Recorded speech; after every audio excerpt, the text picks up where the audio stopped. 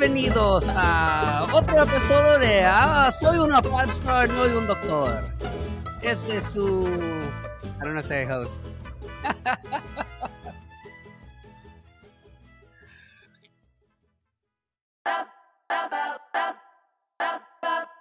Gonna get a lot of dough. Anything is possible.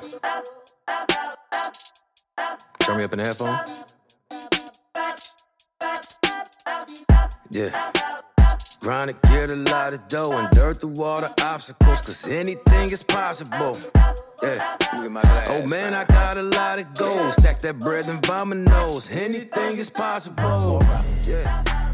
Trying to get a lot of dough. Yo, what's up, everybody? They said it was impossible, but we're back. Season 2. I'm a Podstar, not a doctor, baby. It's your boy Cuff Daddy and my co-host, the American Pharaoh.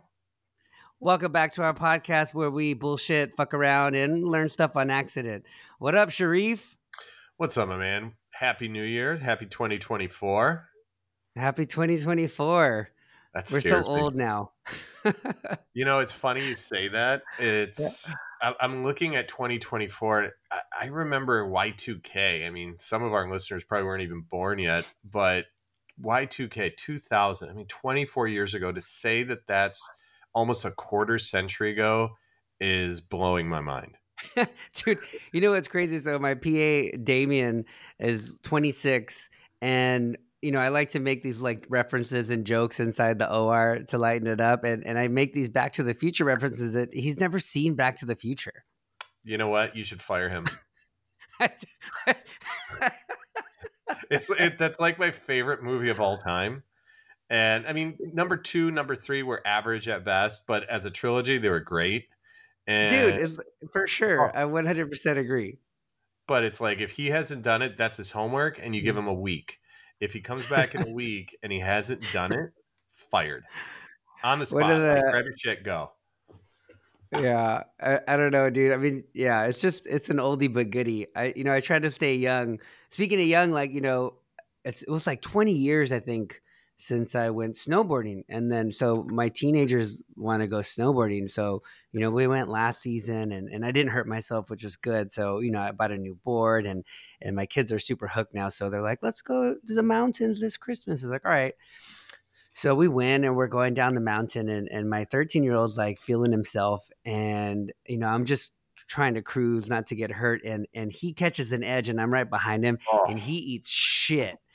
And he does like a forward tumble and then like a spin helicopter times 2 and then like lands like off in a ditch by the tree. And like, it was sad, but the first thing that I thought of was, fuck, I'm glad that wasn't me. and then the second thing I was like, oh shit, is he okay? You know my story from last year. It was about a year ago now. I mean, it was the end of January last year. I did the same shit. My 15-year-old, whatever, my oldest, she's like, Dad, I want to snowboard with you and I don't want to ski. I was like, cool. So we take some lessons and I'm kind of ahead of her so I can record her at the bottom of the hill. And before I get to the bottom of the hill, it's lights out. I mean, I have like 15-20 minutes of blank tape and, you know, I wake up and they're kicking me, I guess, because they're like, Dad, well, that's why I wear a helmet. Yeah, well, I cracked my helmet. I cracked my helmet, so I have to go get a new helmet to go snowboarding this year. So, but yeah, I feel bad for your kid to lose his shit like that. That's no, he was good though. He was good. I made sure he could move all extremities, and then he was good. And then he did lose his confidence a little bit for a couple runs, and he came back. But you know, I made it out. My main goal was just for me not to get hurt. And everyone saw me that I was snowboarding, and a bunch of my therapist friends and doctor friends were like, "Be careful, protect your arms." But it's true, right? We got to make sure we don't get hurt. Yeah. So I sent a picture to my boys, and they all wrote back. It's like, you know, TBI coming. You know, like, it's not going to be a traumatic brain injury again, you know? So, but yeah, it's like to get down the hill, and I won't lie, I was so tentative going, and we didn't have a ton of great snow here in Michigan. So they were making some snow on top of some snow. And so it's a little icy, and that's where you catch that edge and shit goes sideways. So I don't know. I'm glad I made it through. I probably didn't I didn't shred as much as I usually do. I kind of like was old man coming down on a snowboard, but again, I escaped death. And so I feel pretty good. It's all good, man. Like you gotta just. I enjoy. I'm like, dude, I'm 42. I'm not trying to go off a jump. I'm just glad that I can still go down the mountain and not get hurt and hang out with my kids. Which is good. It's kind of the same thing. Like when you go to the gym, right? Like everyone's at the gym right now doing their New Year's resolution things, and like I stay in the gym. So it's for me, it's like okay, it's just everyone's getting in shape again, but I kind of just try to do the thing. But the other thing is too is like as I got older, like I started lifting like less weight. I don't know if you do that, but a lot of these older patients come in, it's like, hey, I just want to like be able to like curl 50 pounds. I'm like, 50 pounds, dude. I'm like, I do 25s. And then I show them my arm and they go, whoa.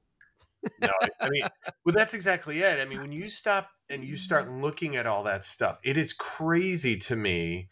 Uh, like some of these guys that really want to get big and they're telling me, like you said, it's like, I want to curl the most weight I've ever curled in my life. I'm like, bro, you're like 55, 60 years old. For me, I keep trying to remind them less is more, lower weights, higher reps. Just get in the gym, just be in the gym. Literally, when you're older, walk into the gym. It's so good for you. Whether you do any workouts or not, the fact that you got out of bed and walked into a gym, now you're going to do something. It may not be what you used to do. Those days are done and it's okay. And just get in there and get active. That's really what we need to tell people. Yeah, for sure. And I think like, there's a lot of these high level trainers now on the internet. And there's also a lot of physical therapists who are also trainers. And I think those people are really valuable to kind of these, I don't want to call them weekend warriors, but like some of these older people, like in their 50s, who want to just start getting in shape. That was a jab at you. I know. I hear you. I know. But you know what I mean? Like, I think they just need a little education, like that. They don't really need to do a lot of weight. They need to focus more on their form and time under resistance, and a lot of this new, like workout theories, I guess you want to call them, that are kind of being pushed over social media.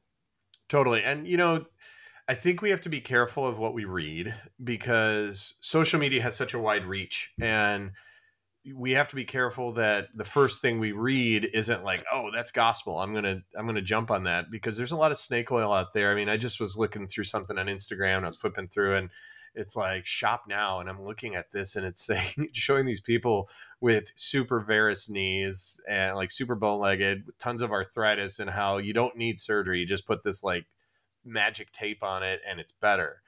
And the whoever's doing that is going to make some money off it, but those patients are going to look at us later and be saying, "Hey, that didn't help." Well, no shit, it didn't help.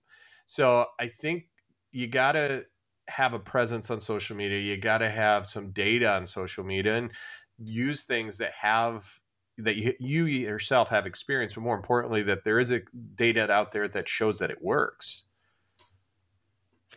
Yeah, for sure. I mean, and that's another thing too. Like, especially like us doctors on social media, we have to stay true to the game, man. You can't sell out, and you really, if you're going to be posting stuff, there's a lot of doctors who do great stuff. Therapists, doctors who educate the population. They have evidence based, recommendations, and I think these are like the best ones because they're really just pushing like good education, and the patients are learning, and we're really like seeing what's going to make a difference. Like, is acupuncture going to make a difference? Is therapy going to make a difference for this or that, and surgery, etc.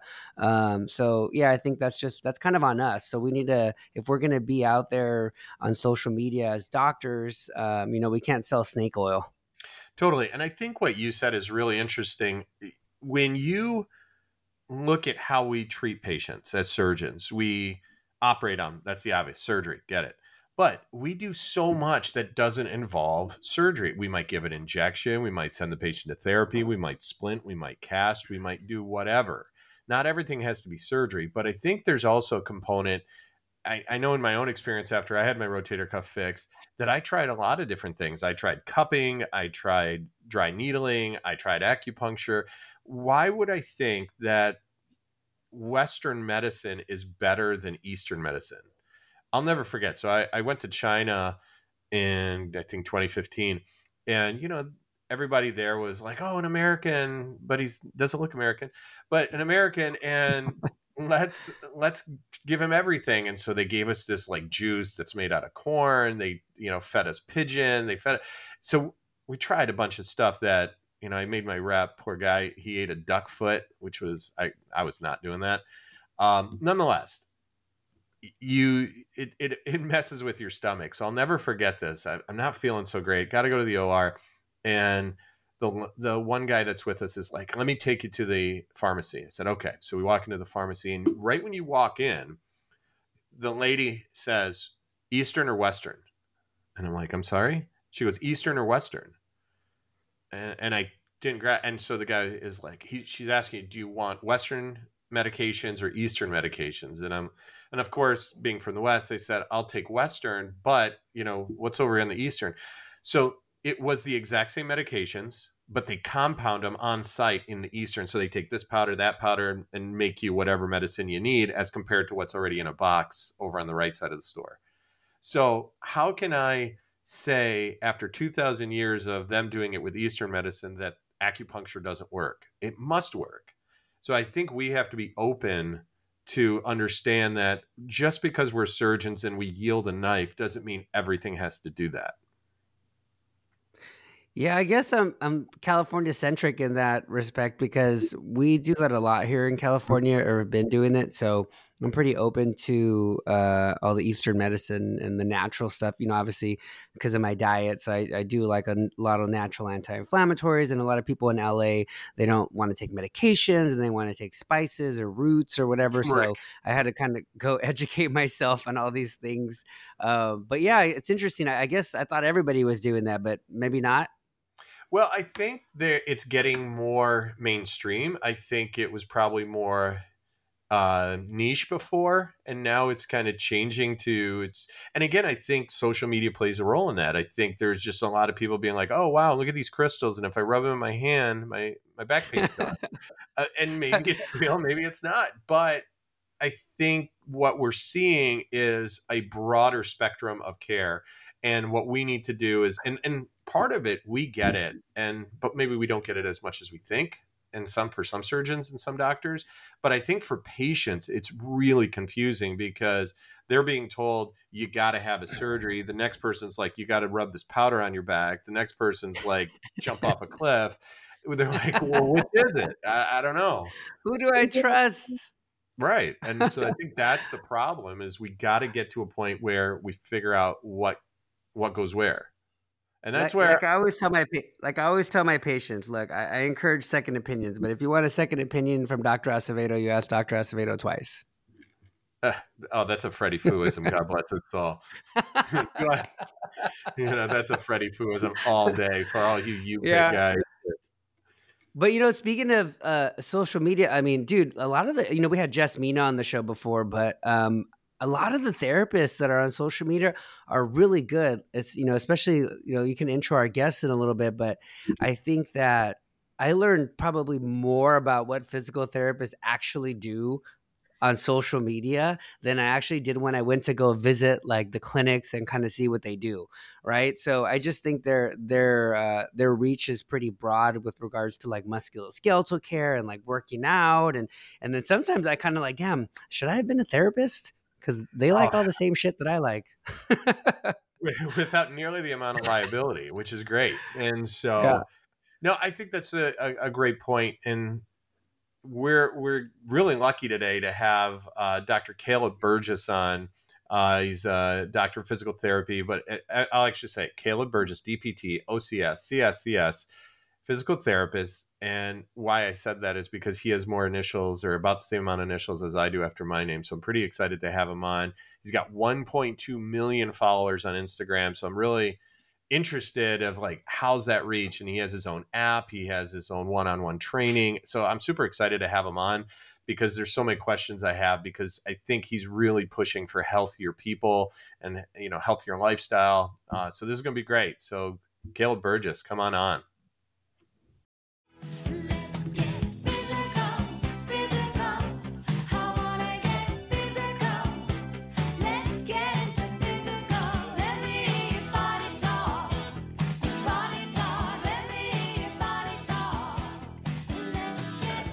All right, so we have Caleb Burgess. Welcome, Caleb. Caleb is a internet rock star PT. So, Caleb, what's up, my man? Good to see you guys. I'm doing good. Where are you My at? my voice is actually not doing so hot. I've been sick for the last few days here. Might be COVID, but hey, you got to get on the podcast. So But we'll make it if it work. is I COVID, sound you're like in a I've been great place. smoking It for the looks like you're last in a week or hazmat so. tent. Oh yeah, this is my basement. So this is kind of funny. I just moved from California to Colorado. I have a 1 and a 3-year-old boy who are just wild but amazing. But I have an office. I have like a legit office upstairs. But the problem is my 3-year-old wants to come in and run in the door. There's no lock on the door. It's not soundproof when they're sleeping. My wife is running by telling me to shut up. So my office is turned into my gym basement area. I brought my desk down here. So whenever I get on calls, it looks a little sketch, looks a little bit like Dexter. But I promise I'm a good guy. I'm not killing people down here. So, for those of you listening, it's a workout station and a bunch of plastic on the wall. Yeah, And unfinished basement. yeah, Yeah, it's perfect. It's like super you can murder Dexter. somebody and cover. Yeah, it's super Dexter. Perfect. I love it. Except it's a walkout basement, so everybody can see what I'm doing. So that wouldn't really work very well. Where in Colorado are you? We're south of Denver, Castle Rock, so it's about 45 minutes south. Yeah, it's really nice. We love it out here. There's a very nice golf course there, Castle Rock. So yeah, My neighbor has told me. My neighbor told me, and he said I need to go with him, but I don't golf at all, so he would probably destroy me. But I should probably do it anyway. No, you should. It's does like everybody top know? 100. Does everybody know you're from LA? Like, could they tell? Well, it's kind of the funny thing out here where, like, when you talk to people, when you meet them for the first time, like, if they're from Colorado originally, they do this thing where, like, the first thing they ask you is, like, hey, so are you originally from Colorado? Like, they kind of scope you out, and and then if you kind of hesitate, they know, like, oh, God, this guy had transplanted from, like, Texas or California. and I'm always like, yeah, I just moved over to California. And then they're still super nice, but you can kind of tell they're like, okay, we're not like as close as maybe we would have been right off the bat because you're not a native, you're a transplant. But we're trying to fit in, and everybody's been really cool. So we love it out here. So I always give Cuff Daddy a hard time about being from California because first of all, he's a plant-based vegan or whatever you want to call it. Is that oxymoron? I don't know, maybe. But what's the most Colorado meal that you've had since you got there? You know what? It's not really the meal. It's more the well, actually, no, yeah, it is. It's more like the beverages. So it's a lot more breweries, a lot more beer. So California was like, we were blessed to be able to like drive. Well, we were Southern California, so we still drive a little bit, but we like loved Napa Valley. We're huge winos, my wife and I. We actually, I don't know if you guys are familiar with like Temecula Valley, but they have really good wine down there too, near San Diego. So we'd go down there all the time. We were actually wine club members. So like we're all into wine, and then we come out here, and people are like, beer, beer, beer, and I love beer actually. I love beer. Yeah, my wife is not a big beer person. I'm trying to get her into it, but the breweries out here are amazing. The food at the breweries is amazing. So like that whole culture is like a big thing out here. And not that they don't have them in California too. I had some really good breweries I go to over there, but it's just like it's just so much more common to just go to a brewery, hang out, bring your kids, have them run around. It's a great time. So that's basically what it is. So beer and really good food. So you can Yeah, the tell only you're thing about not. I love the beer. It's just like, you get the beer belly, and like I work out, and Yeah. like a few years ago, I think I forgot what it was. Like I was like, dude, I got to get a 6-pack. So then I got a 6-pack, right? I was super shredded. 6-pack of And beer? like I would show my like my abs, and like I would show my 6-pack to my wife all the time. And I'm like, look at my 6-pack. And then I got loose, I started drinking a little bit more beer, and then I lost a lot of definition. So I'm like, dude, this sucks. So my resolution this year is I'm doing a sober 6, where is what I did last time I tried to get shredded, is like for 6 months just no alcohol, and then just to get shredded again. What do you think about that? Do you feel like the beer's like messing with your physique at all? Well, it definitely shows up more. So I don't drink a lot. I mean, it's more like every few weekends you might get a few or something. I mean, I had a buddy come down and we went on a trip down here. They flew in from Northern California, and he drinks a lot more. Like not like in a bad way, but he just drinks more and he can handle more than I can.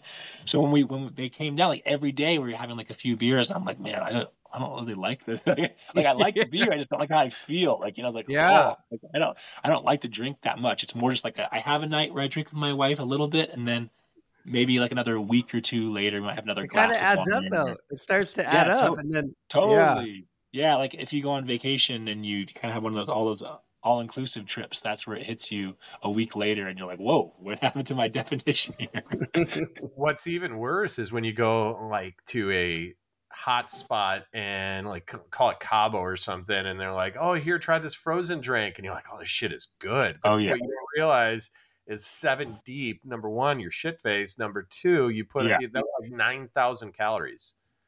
yeah. No, honestly, the worst I've ever.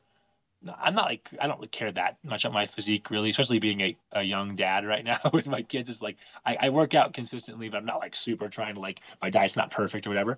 But like the worst I ever looked was like actually back in like 2018, we went to like we were traveling a lot. We went to like St. Lucia on an all inclusive trip, and all it just went crazy at the bar with the food and everything. And I remember like the next 2 weeks, it was like I'm like I only had like the top two abs. I've always had like a six pack. I'm just naturally more lean. And I'm like, what is going on? I had like that stomach pooch like sticking out that I've never had before. And it was right when I decided to start doing my social media. Right after St. Lucia, I was like, you know what? I'm going to get into social media. And I started recording. And then I was like, I remember like on some of the videos, I wanted to do some things where I was like showing like my spinal position or whatever. And I was like, I need to wait a week or two. Yeah, they're like, "Why is this fat guy trying to teach me how to do like ab workouts?" Yeah, No, it was fun. by the I way, mean, it was that's a not great trip, fat but oh shaming. We are man. not fat shaming. We're not fat shaming. Not Say, at all. Yeah, speaking of no, social media, we were just talking about it offline, how like we love like the educators in social media and people who keep it real and their specialty. And yours is awesome, man. I've learned a lot, so I have two herniated discs in my back. So a physical therapist fixed me at Kaiser, Erica Barton, amazing. And I didn't have surgery and I feel great again. But like I learned a lot from your posts. I do some of your back exercises actually. How did you get, how did that all get started? well, time out. Did you say Erica Barton? Yeah. I know Erica. Oh yeah. Yeah, So she's Eric, great. She's she's high awesome. So energy, dude. Oh my high god. energy. Shout Oh out yeah. Erica. Shout out Erica She's Barton. highest energy I've ever met in my entire life. Yeah. Anyway, So sorry, what was the we question almost again? exploded. You caught me off guard because I was like, oh hey. Oh yeah. So anyhow, like, dude, she taught me these exercises, little back extension exercises and some like clamshells for my hips. And I Yeah. did, I was walking with a spinal list and I never really, no offense, never really believed in this therapy thing. And then after a couple weeks, like I got better and I was like, oh shit. And then I just kept doing it. And then my burpees didn't hurt. Nothing hurt. So now I just kind of maintain my stretches and my exercises and I can work out again, which is great. Yeah, it's cool. I mean, part of what me and Erica went through, because we went through like a same like physical therapy residency program and stuff, is they really drill you on like prioritizing what to attack, like doing a detailed exam, getting a good history, and just being like, okay, these are the things that we really need to hit hard. And it might seem like, oh, how is that really going to help me? But when you actually do a good assessment and figure out what the person actually needs, sometimes you only need like 2 or 3 exercises to do consistently, and then you can obviously progress from there, and then you maintain those things. And for some people, it's like you do the exercises, and then you don't really need to do what you can kind of go back to normal life, don't do them anymore. And then sometimes just the nature of your job or the positions or movements you're doing all the time, you kind of have to do it to kind of combat what you're doing. Like if you have a desk job and you're sitting all day, it's like the most common thing to talk about. Like, you're sitting all day, that's not like a normal thing for us to do. So like getting up and doing frequent exercises to combat that static positioning all day can really help. I'm glad that you had good results from that. So Caleb, like, let's talk about that. So as a surgeon, we stand a bunch. And what I will find is that I lock my knees throughout a course of a day, which is horrible for your lower back. And so I have to keep reminding myself to do, hamstring stretches because I get super tight. I'm 50 and, I'm definitely feeling my age each and every year. But with that, it's so funny. Like if I do that and I lock my knees, usually about twice a year, I get this like lower back spasm that just drives me crazy, and it lasts for like 3 weeks, but then it goes away, Yeah. like magic. But I'll do those stretches. But it's one of those things where I think, and you probably agree, you have to incorporate some type of stretching in your lifestyle, period. Would you agree?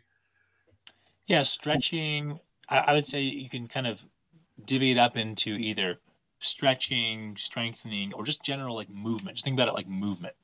So some people like static stretching, some people like more like the dynamic mobility things where you're doing multiple reps into a certain type of movement. And then some people just feel best when they just get the muscles in the area contracting more. So, like you said, like especially as a surgeon, and a lot of like dentists that I've worked with too, feel in like really awkward positions when they're like cleaning teeth or doing extractions and stuff like that. And I'm sure you have to get in weird positions sometimes too. So it's like Well, that's one of Cuff those things where Daddy like, does. Only Cuff after Daddy midnight. does because he's so short. He has to like reach really high to operate. So yeah. So wait, hold on. Why is your name Cuff Daddy? I didn't even look at that yet. Rotator cuff, baby. Okay, I'm that's a what I shoulder. thought. That's what I was thinking. So you work on a lot of Yeah, shoulders. yeah. We're shoulder and elbow specialists. So I Awesome. kind of that's all I really do. he's Awesome. shoulder, elbow, I'm shoulder sports. So I do the remainder of the body. He just concentrates on two little joints. So he can have the really cool name, the Cuff Daddy, because you. Yeah. I just got American Pharaoh. I mean, just because I'm Egyptian That's and pretty cool too, actually. But whatever. if I But had to yeah, choose, I would say Cuff Daddy. No, but yeah, I was just gonna say like, yeah, being in that position is it's tough when you're like having to get in those awkward positions for long periods, and obviously there's like you have to be precise with what you're doing, especially you guys.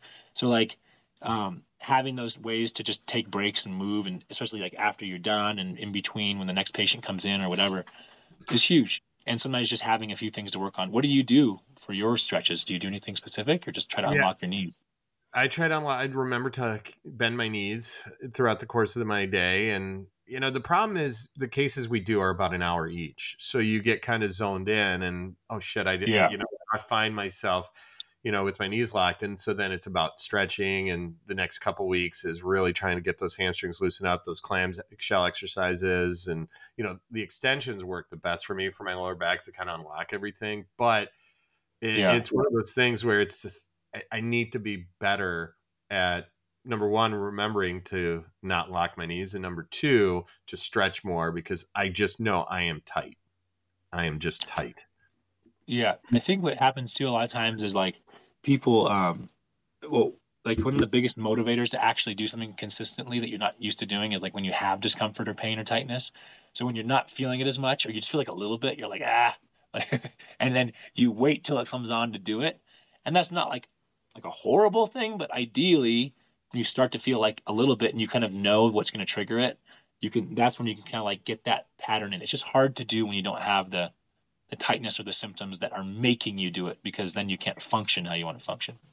Right. Yeah, so the compliance for sure is an issue, right? Like I noticed with me, like when I did them, it'd get better, and then when I didn't, it wouldn't. So I see that you do a lot of virtual PT, and that's really Yeah. convenient. Do you feel like you increase your compliance with the patients like by doing it virtually? Like how are you tracking that? Yeah, I always like talking about this because at first I wasn't really sure how well it was going to work. I started doing it like end of 2018 or something because people were asking for it. And what I've noticed is people kind of self-select, not always, but they kind of self-select. So if there's somebody who reaches out to me for virtual physical therapy or training or combination of both or whatever, they usually kind of understand like, okay, I need this because I travel a lot. Like I have people that are like a lot of business owners, or like have like a helicopter pilot that like they're always moving around. So like they don't really have anywhere they can go consistently. So to have me check in with them often really helps them. And so they kind of understand the assignment, and also people that are really good communicators and utilize the communication with me. In a weird way, they get more communication and contact point than somebody who you're seeing in person. Because if you're seeing a lot of patients in person, I can't be like calling all those people or messaging them. But like when I have a set amount of clients that I max out at a certain point, then I can kind of give them that communication. And when they're good communicators and there are people that are kind of understanding that a lot of it is on them and they're not like expecting me to fix them, they just want a guide, then they do really, really, really well. And they almost do better than they would do it in person for some of those people. So talk to us a little bit about, you just said that you do a bunch of virtual. How does a virtual assessment start? Like, how do you feel like you've done a good exam when you're doing it from a distance? So Like I treat it very similarly to what I would do if I was talking to somebody in person. So I just basically keep it open-ended, get their history, do a very, very thorough. I mean, I still would do in person the same, but I have a lot more time and I can kind of create the amount of time that I want, like I said, when I do it this way. So I can do like a super thorough subjective exam to the point that once I I get that done, I have a pretty good idea of the things I want to look at with the exam, and like I don't have to like spend too long with the objective physical exam part. So when I actually have them perform the movements, it's pretty streamlined to what I want to look at. Which honestly, that's very similar to what I would do in person anyway. And obviously, I can't do things like passive range of motion or resistive tests or checking for like joint stability and stuff like that. However, even though that information is still important, I feel like it's such a small piece of the pie for like an effective long-term rehab process that I'm not like too concerned about that. If I really think somebody has like they really need to get it checked out and they haven't even seen like a physician, like an orthopedic surgeon or a physical therapist who could evaluate them in person, like they have like a potential like ACL tear or like some sort of like ligamentous instability, like I'll tell them, hey, you should probably go see somebody just to double check that or get some imaging if needed or whatever. But if I really don't think at that point they really, really need that, I can say, hey, you can do that if you want to, but at this point, there's some stuff we can definitely do to improve your function.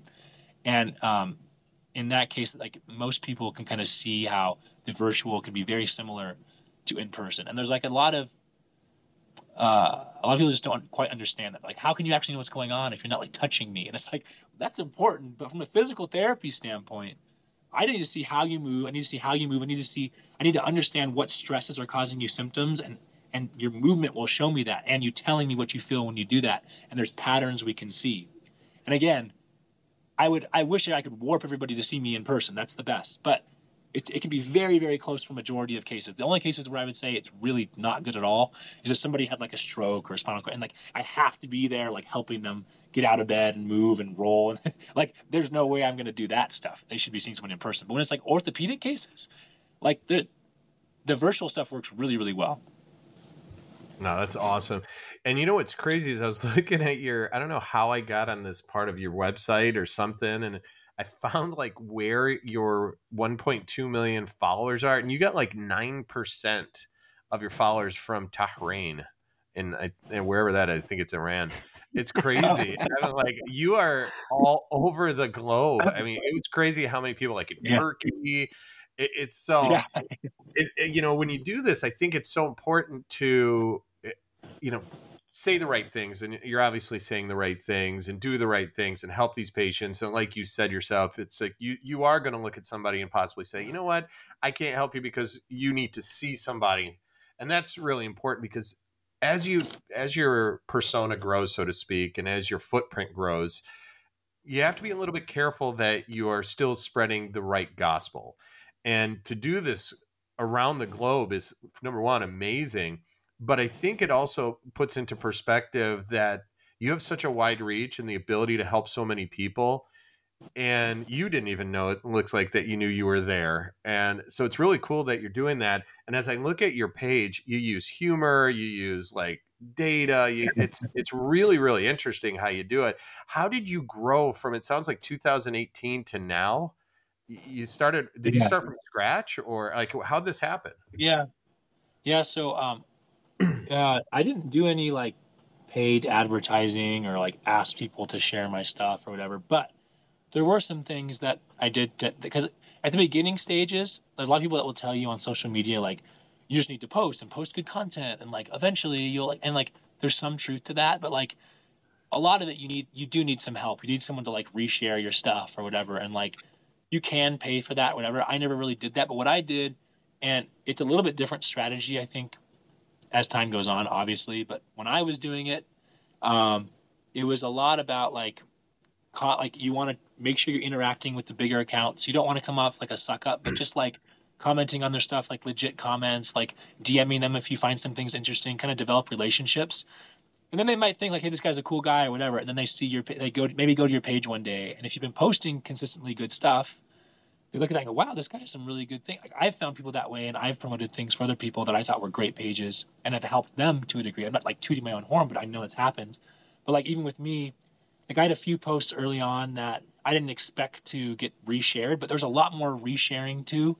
Back in 2018, like people like would reshare a lot more, and it's become like less of a thing people want to do now because I guess Instagram doesn't like post it as far if you share stuff. It's kind of weird. They want you to make everything original. Anyway, people would reshare if they saw something good because it would help their page and also they liked it. And so then people like sometimes I would refresh my feed and I'd be like, what in the world is going on? Just like follow, follow, follow, and all these people, and I have to figure out who reshared my stuff. So there are some big accounts that shared my stuff early on, which kind of helped that. But then like it goes back to like you still have to post consistently and you still have to post like really good. And I used to like this is not very glamorous, but when I first was starting, because I had done so much research on how to like grow your page and stuff, like I was so obsessed with it that like I would stay up until like 3, 4 in the morning, like every single day. This is pre-kids, obviously. Right. Not that I'm not doing that anyway, but I would stay up till like 3, 4 in the morning, like editing, learning how to make things, like checking fonts that worked well on other people's pages, how they did Great. transitions, like just ridiculous. Like I'm like, what am I doing? I'm turning into like this like video editor, and I would make sure I posted every single day something brand new. And then what's cool is I'm at the point now where I've posted thousands of posts. So I literally so many days now, and I'm not saying I'm lazy. I'm just busier with other things I have to do. I will repost something from 6 months ago that most of my following probably hasn't even seen because only a fraction will see it. So now I have that luxury of like I can just if I'm like tired one day, I'm just gonna repost something or slightly tweak it, and it might do better than the last time because I've made so many posts. But the front end is like super hard, like losing sleep all the time, always editing, always making new content, and like I even joked with people, and this sounds again, this is kind of ridiculous. I'm not saying people have to do this, but I would like go to trips in like Hawaii, and my normal posting time is like 6 a.m. Pacific Coast time or Pacific Standard Time when I was in California. I'd wake up, I would set an alarm for 3 in the morning on vacation to wake up and post because that would help my page keep growing. Like I was obsessed. But I mean, it helped. I mean, obviously it's It where helped. I'm at now, but like you kind of have to be kind of a little crazy to, That's to, like to make it work. Or you like have, anything or, else. Yeah. yeah. I mean, now it's a little bit different. I mean, it still would happen back then, but like it was like kind of easier to grow in some way back then, but also now you have a lot higher likelihood of like having a super small following and have a reel or a TikTok or something go viral and explode your page. Like that's a lot easier. However, like overall, the engagement stuff was much better back in 2018, and it's just been getting worse. So like the slow growth was easier then. That like fast growth is easier now. I feel like. So anyway, And if anybody's looking to do that, that's my tips for how I and did do it. you feel that like COVID helped in a way because people had to be home, and so were they reaching out to you at that point saying, "Hey, I if I'm going to be home, I need to do something." Yeah, so that was it's kind of funny from my end because I had already pretty big account by that point. However, it did like skyrocket my growth too. But what was funny was from my end, I saw so many accounts that I knew were like newer accounts or like doing decently well, and I saw them just explode because they were all. I was kind of a little old school. I wasn't really posting as many reels and stuff, and they were just posting these reels, and like all their posts were like constantly going viral because everybody's on their phone, and so I think we all kind of exploded at that point. But like it was kind of cool to see ones that were like brand new, just like totally skyrocket. The other thing about COVID, and I know you didn't really ask this, but just to kind of go on a little tangent here, was like for virtual, it was this weird thing where like pre-COVID, I was kind of like more known in our space as like, wow, this guy does like online stuff. So most people would reach out to me. Like not many people were doing that from like a physical therapy standpoint. So it was kind of cool because people kind of knew me, or they didn't even refer to me because they were kind of nervous to do it. So they refer people to me, other physical therapists or whatever, or even like coaches and physicians and stuff would send me people. Then COVID happened, and everybody was forced to do online. So it was this weird thing where I got a huge influx of clients because everything was closed down. However, like 2021-ish going on 2022, everybody was doing it. So now it's like I don't have that crazy amount of influx that I used to have. Even though I've been around longer and doing it for longer, it's like now everybody does it. So then there's more like shopping around and things like that. So it was cool initially. Then afterwards, it was kind of like, I'm glad people are doing it. But from me, personally, from a business perspective, I was like, shoot, Right. now everybody's doing it. I'm not as Yeah, special anymore. you're an OG now, so that's cool. You put your time in. You put in the work. Yeah.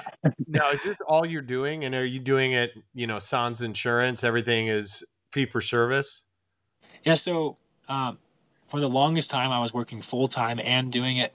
And then it was just so crazy. And then especially after having my son in 2020, like summer 2020, COVID baby. After a few months of doing that, I was just so thrashed. I was just like, I want to spend more time with him. So I started working per diem, and then I slowly brought my days to like the minimum that I could actually work in the clinic setting. And then even then I was like, you know what?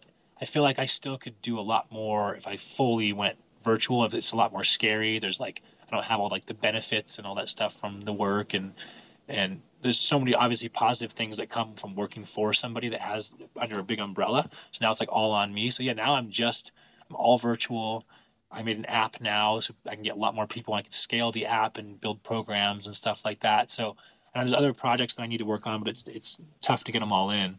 And then insurance wise, I've never taken insurance because there's so many stipulations on like, I never taken insurance virtually. I mean, so there's so many stipulations on like where you can actually see people, who will get reimbursement, how much reimbursement you get, and that keeps getting slashed.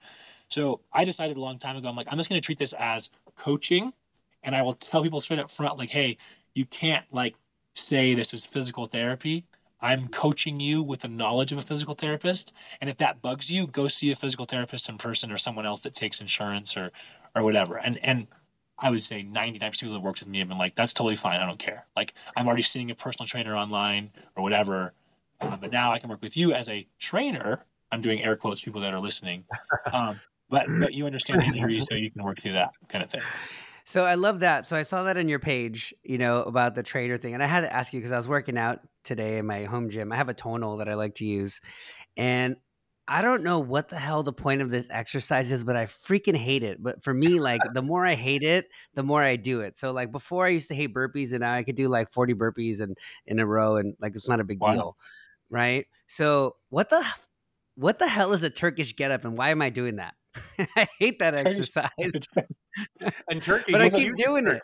He's huge in Turkey too. But why? Can you explain to me this exercise? Like, what is the benefit of this exercise? I'm not an expert in like the history of it, to be honest. I mean, someone else could probably tell you better about that. But the idea, I mean, the overall idea is it provides like a lot of benefits for your whole body. So it provides a lot of like shoulder stability because you're kind of moving through, like as you're standing up, your shoulder has to kind of move. Oh yeah, you'll love this, Cuff Daddy. So as you're holding that kettlebell, like you're having to stabilize as you get up, but you're also working like the stability of the back shoulder as you're putting it on the ground. You're working on like hip mobility, then obviously leg strength as you stand back up. It is super weird. And honestly, if I knew more history, I'd be able to explain like why someone made that exercise. But I'm not, honestly, I don't do it very often. But there obviously are good benefits for it. It's just, I can't explain to you why someone made that exact pattern of getting up and getting down. Maybe they figured out that like, hey, this is for holding a super heavy weight with one hand. I can only do it with like a 12-pound kettlebell. Yeah. Like it's hard. No, but you need to get to work. No, I'm just kidding. But yeah, like, go ahead. I was just going to say, when you're getting up, you have to do all these different body movements because it's like you said, it's legs, it's glutes, it's quads, it's hamstrings, it's core, it's arms, it's shoulder, and then you're balance. Now you do it, and it's balance. Now you sit back down and do it all over again. It's like, are you kidding me? I'm sure what probably happened, and I apologize if anyone listening to this who like knows the history of it, but I'm sure like it was something where like a strongman or something was trying to show off of like, hey, I have this heavy weight, and like I'm gonna try to get up and get back down without like letting it drop, and like that was the most efficient way when they kept doing it over and over again. That's probably what happened. Like what's your favorite exercise in the gym, and what's the exercise you hate the most? I think my favorite exercise is probably the deadlift. Just because there's something like primal about it. Just like ripping this heavy weight off the ground and being like, wow, like I just did that. And like, you just feel when everything is like tight and locked in, it just feels amazing. So I'd say probably the barbell deadlift. The one I hate the most, I don't know. I mean, I have exercises I just don't prefer, but I've never actually thought about what I hate. I mean, I would say maybe I'll rephrase it but like one of the exercises I actually love the most, but I also am like just like, oh my God, like it's like you have to like mentally prepare for it. Because when you're doing like heavy like Bulgarian split squats or like those are just Legs. like the cardio that you get out of that, like if you don't rest between sides, I mean, if you do that, you're sucking wind. And then obviously moving here to Colorado, when I first started doing those in my basement here, I mean, I was like, it would like that would literally like make me angry, like how out of breath I was. I was like, I thought Because I of was the in decent altitude. shape. Yeah, and I would actually Yeah. fly home. I mean, in a nutshell, I was still kind of working per diem when I moved here in California. So I'd fly home every few weekends, and so I'd work out in the gym at home in California. And I was like, why is my workout so easy? But like, obviously, it's the altitude. So it's like, it was kind of like, it was crazy. I'm like, I can totally see why people like train at elevation. But yeah, I don't really hate the Bulgarian split squat. I actually love it. But I Yeah. just hate how sometimes it makes you feel while Hate's you're a doing strong word. Hate's a strong word. it. Yeah. So last question, because we got to play. We're gonna play a little game with you, but I just really want to Yeah. know. I'm really obsessed with this, and Bobby makes fun of me. But like, so do they have tacos in Colorado, and are they good? They are good. They are good. They are good. So yeah, I mean, I'm not gonna lie. Coming from Southern California, you're like, oh God, the Mexican food's like, it doesn't matter where you go. I mean, obviously you can go along the border, but like Southern California Mexican food, oh my God. But honestly, with that being said, I mean, even in my like little suburban area, Colorado here, I found some really good Mexican spots, Mexican food places. Believe it or not. Now, I'm not going to say it's better than the stuff I've tried in California, like the best places I've tried.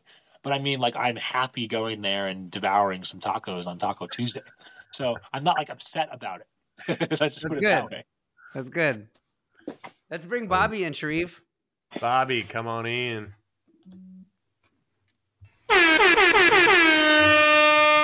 What What up? up, Bobby? You have to sneak in some taco conversation. Tacos and burpees. That's all Yeah. Sam talks about. I Tacos always and said- beer. Cervezas. I always send pictures of tacos when I eat tacos to Bobby, and he's like, "You eat tacos a lot." And I was like, "I do." And the best part is, so Bobby's a vegetarian, Cuff Daddy's a vegan, and then the other day I was at dinner and I'm texting with these guys. I'm like, I'm about to crush some chicken nachos, and they're both like, "Oh, that sounds so good." And it's like, you guys can't have this. Too bad. Hey, by the way, you guys on this Cuff Daddy and Bobby, have you guys had the what is it, Trader Joe's? Is it Trader Joe's Pesco Fritas? You know, remember the chorizo? No, wait. You know what I'm talking Caleb, about? We live at I'm Trader laughing- Joe's. I've had everything from Trader Joe's. because You know what Danny I'm and I talking about? will. The one that's like it's like the chorizo, it's tofu. My wife used to make that like this dish. She made tacos with it with like a bunch of seasoning and spices. It is amazing. So like, I Yeah. mean, you guys See, can crush Sharif?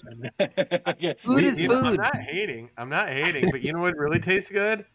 Chorizo. Yeah, no, I know. But like people hate on like the like ones that are like the and I kind of hate on it too, like the ones that are like the imitation meat. But like that one is like bomb. It's so good. Chorizo. That's how you say Danny it. and I will send we'll randomly text each other probably 2-3 times a week with pictures of like plant-based meat. Like, hey, have you tried this one? Have you tried this one?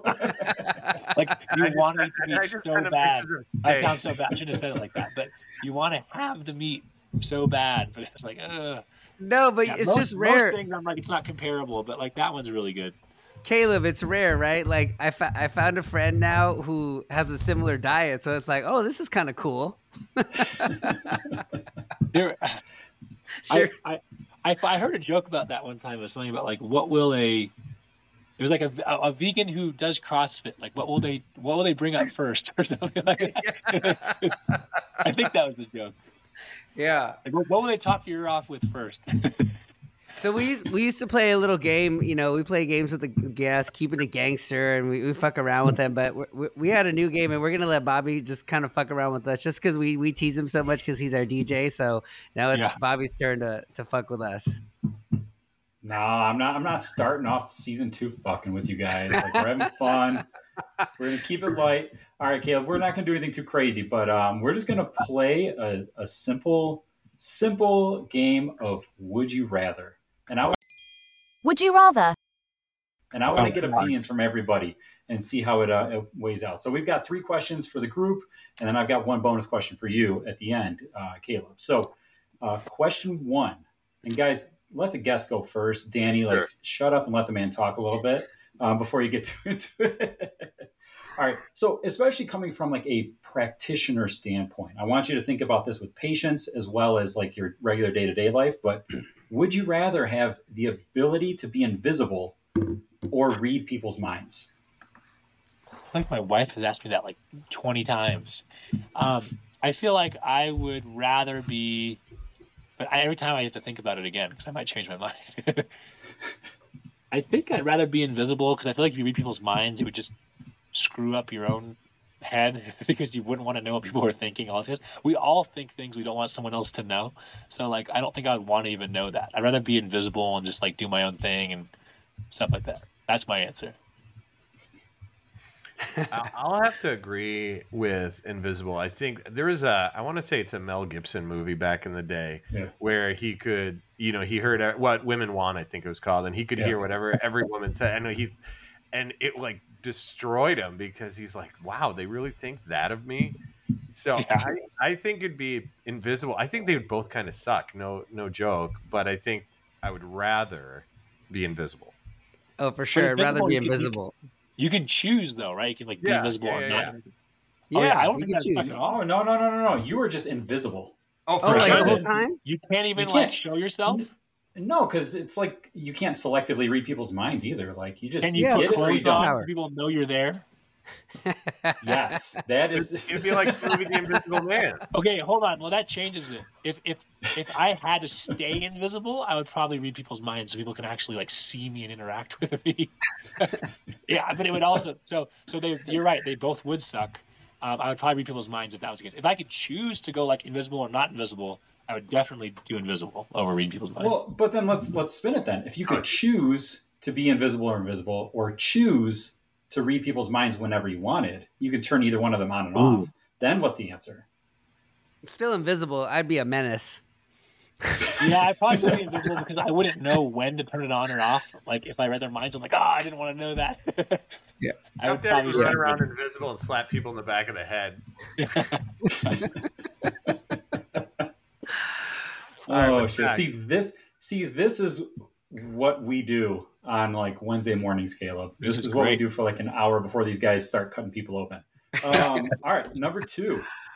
Would you rather be stuck in a romantic comedy with your worst enemy or in a horror movie with your best friend? Oh, that's easy. Probably horror movie best friend. Yeah, for sure. Now, if it's a really well-written horror movie that like it's not super cheesy, then I'd be a little more timid to say that answer. But because most of them are like, it's so obvious what you need to do to get out of the situation, it'd be so much fun with my best friend. Because we were like, seriously, just stay out of the house.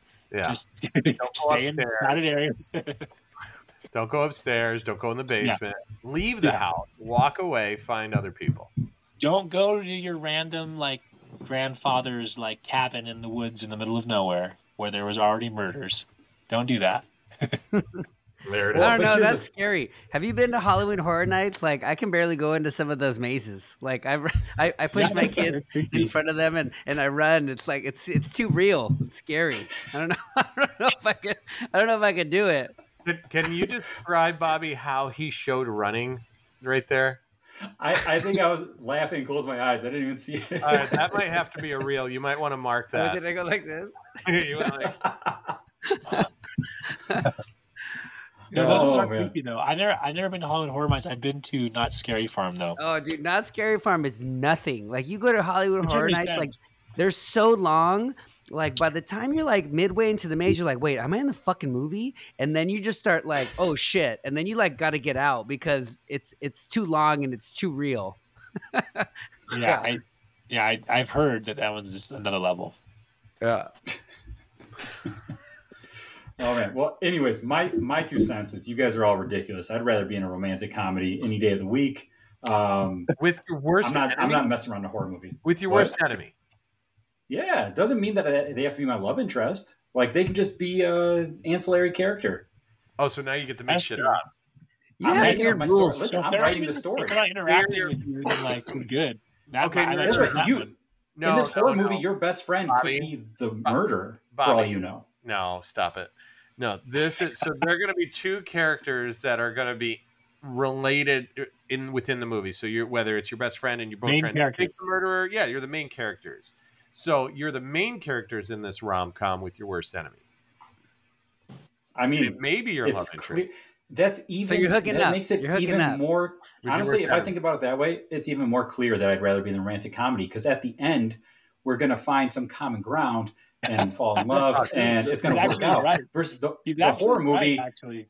at the Okay. end, What you're one saying of us is is you going to watch a lot die. of romantic comedies, so you know the plot better than we do because we don't really watch them. We say screw that, we're not watching that. I mean, yeah, every single one is the Like- same, so I know how it's going to end. You're like, you can watch that when I'm not home. All right. That was actually a good point. Now I changed my mind. Yes. No. right, I want to let's do go. chainsaws. Last one. All right. This one, I'm excited to hear answers on this one. Because again, think about it in a clinical setting as well as your personal life. Would you rather speak in a baby voice for a day or be spoken to in a baby voice for an entire day? Oh, I already speak in a baby voice to my baby, so I would No, do that. To everybody, though. Virtual I- consult, baby voice. Oh my god, that'd be amazing. Well, this doesn't count for. I think Cuff I'd rather do that. I'd rather take doing the baby voice, not receiving it, because I would just get too annoyed by someone else doing it. But Cuff Daddy has a baby voice, so I was gonna say, my voice has been known to be sexually ambiguous because, like, I will call people, and they'll be like, "Hello, ma'am," and I'm like, "It's Daniel." It's a funny story. When I first called my wife when we were dating, she thought it was her friend, like, doing a girl voice. No. oh my. Hey, easy for you then. Easy That is answer. incredible. That is incredible. I would probably say I have to receive the voice. I couldn't do a baby voice all day. No. How about you, Bobby? I could. I'll do baby voice all day long. Like, Then don't. I call couldn't. me. Then do not. I'm the same way. Like, I couldn't have somebody doing it to me. I would get way too annoyed too fast. But I could annoy people nonstop. It'd be great. I would. If you had to do it, I would FaceTime with you. You would be on FaceTime with me doing baby voice, and you wouldn't realize that I came to your house and punched you in the face. I mean, it'd be well deserved, but it's all right. I'd rather be on that end of it. All right, so. that's fair. Or you could go to All right, Dexter's well- basement over here. Caleb, dude, thanks for coming on, man. It's been a Hey, blast. hold I on. think. Oh, one more. I got bonus Oh, question. edit it out. Cut that. Oh man, you can tell we're rusty here. Yeah, we haven't recorded in like 3 weeks. Yeah. All right, Caleb. Bonus question. These guys have answered this question in the past, so we're going to start collecting answers to develop a larger scale of the answer. So, would you rather fight 100 duck-sized horses or one horse-sized duck? 100 duck-sized horses. Oh, it's the wrong answer. Yes. Well, do I have weapons or way, no? Did I use my fist? Wait, hold on. No, that's the right answer. Wait, do I have weapons though? No. Okay, then I would do the 100, not the one. If I had a weapon and I had only one, I would choose the big one. See, I chose. What did I choose? I think You this guys back. both I chose. No. Yeah. I said. Danny and Sharif No, both I don't want chose the 100 one. of anything. I said I'll deal with the one. I'd rather deal with the one. The I'll one. figure it out. But to have 100 different things coming at me, and I said it could be ants, it could be bees, it could be whatever. I don't want 100 of anything. And Bobby's That's thought true. was get high, and then you could, fight them off as they go. For me, I was like, fuck that. Or you could, I'll do you it do a one. narrow tunnel and tunnel them in and just pick them off. No, but I don't know why. I was thinking ducklings, like little duckling-sized ones. I was like, oh, I could do 100, no problem. But when I actually think of like a legit duck, I was like, ooh, 100 of those things. How athletic are they? How can they jump? Well, but keep Yeah. in mind, they're not ducks. You're They're dealing with duck-sized 100 horses. duck-sized horses. Or a Yeah, because they're trying to like kick you duck. and stuff. It's not going to hurt. If it's a But duck there's size of a 100 of horse, but yeah, but a duck, Dude, but 100 a duck the size of a That's a horse lot. because a duck is a duck You going can run- to you how are can they going to outrun attack him. you well? I You don't could know. outrun him. I keep changing maybe my hide. mind. Stop. Sorry. All right, Danny, stop with outrunning him. We went over this before. This is why this question is so tough. Because the duck-sized horse can fly.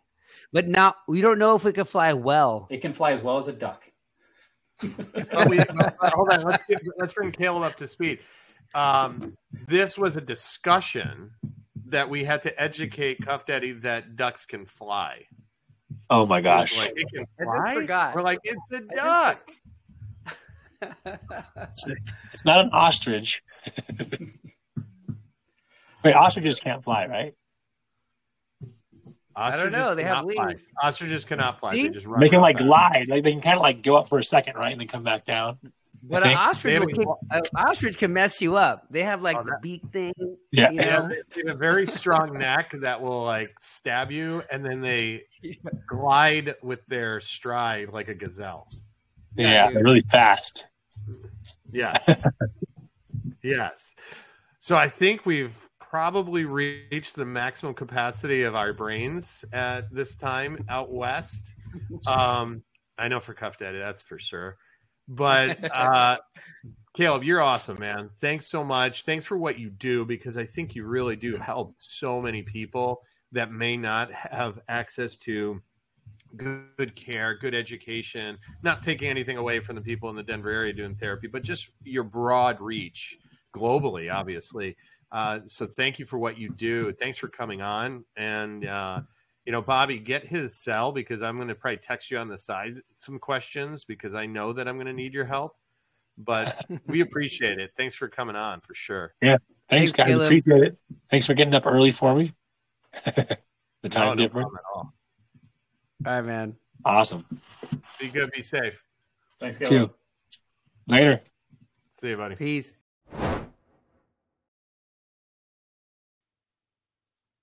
I like having therapists on. That was our second one, right? We had Jess Mina last season. We got Caleb Burgess to kick off season 2. He's pretty smart dude. He's super smart. I mean, the fact that he does this virtually is crazy. I think that's pretty awesome that he can do that virtually. I think it's huge, because some people just don't have the access to get there. And like he said, if you're motivated, he can get you where you need to be, which I think is awesome. As long as you have good internet, that's huge. You might struggle with him, especially if you try to tell me that you want to do your exercises in LA at 6 p.m. I don't think it's going to work out. Yeah, I'm definitely going to have to hit him up for the new season of exercises that I'm doing. I'm incorporating a lot of compound movements. But thanks, everybody, for tuning in to episode 1 of season 2 of I'm a Pod Star, Not a Doctor. It's your boy Cuff Daddy signing out. Thanks, brother. It's been good seeing you and hanging out again after the new year. We had a little break. We're a little rusty today, so hopefully you can make it through this episode. If it's not from us, listen for Caleb, because he was great. But find us on all places of social media, on Instagram, on YouTube, on where else are we? But find us, and find us wherever you find your podcasts. Peace.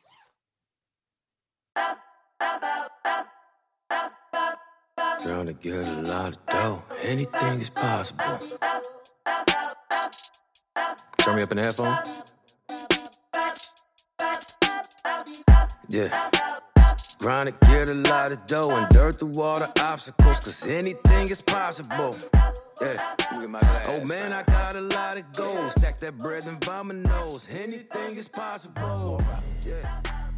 Trying to get a lot of dough and dirt through all the obstacles, cause anything is possible.